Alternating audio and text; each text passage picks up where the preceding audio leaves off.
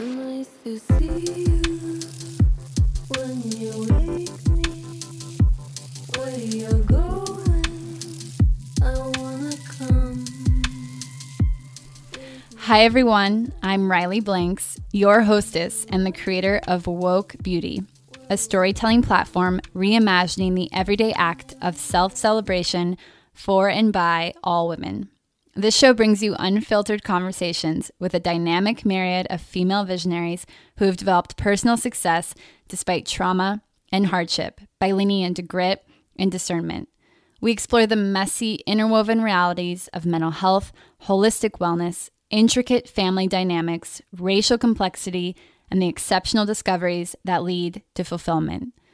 This is our pledge to the power of resilience and the impact of perspective.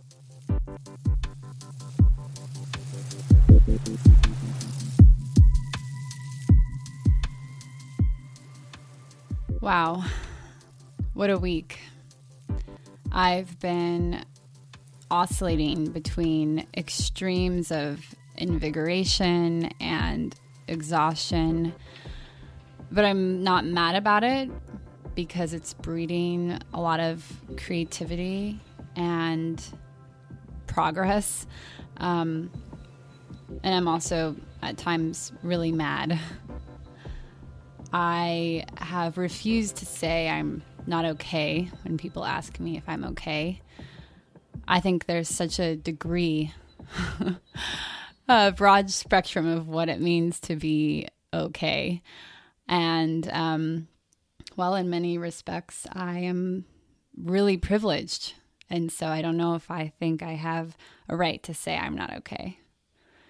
I'm sure in many ways that's all layered with a form of not being okay. I am enraged. I am frustrated. And I know oftentimes that I wear those masks as a means of covering up sadness. It's all compounded into hyper energy and anxiety and motivation. And I'm sure I'll hit a wall, but until then, I am going to swim as hard as I can.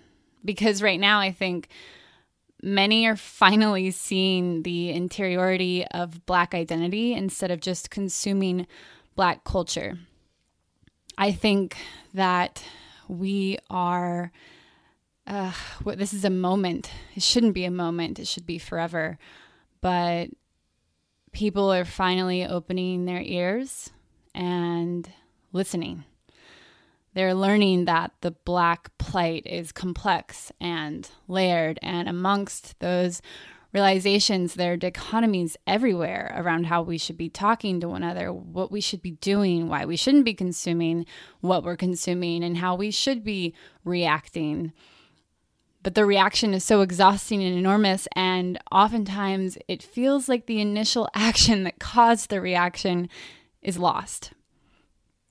It's especially frustrating because just as the actions, the racism and the maliciousness were occurring before George Floyd's murder, they continue to prevail now.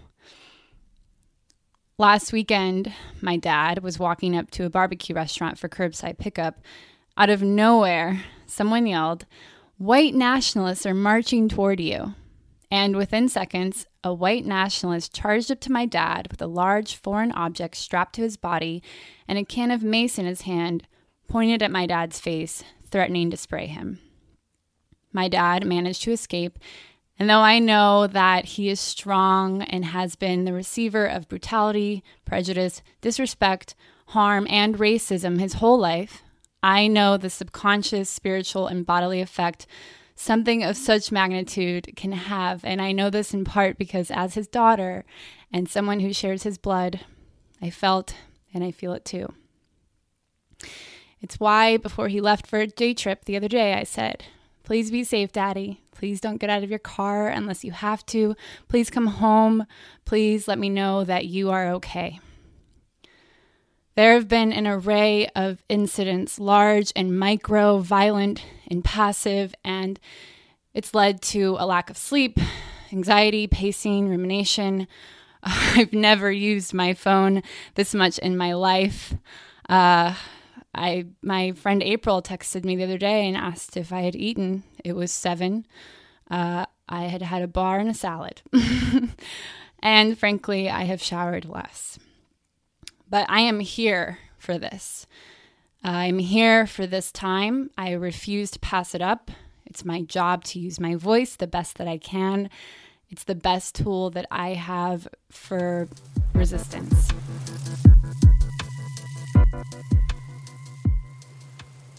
Thank you so much for joining us. You can connect with us on Instagram at Woke Beauty or me at Riley Blanks and learn more at wokebeauty.com.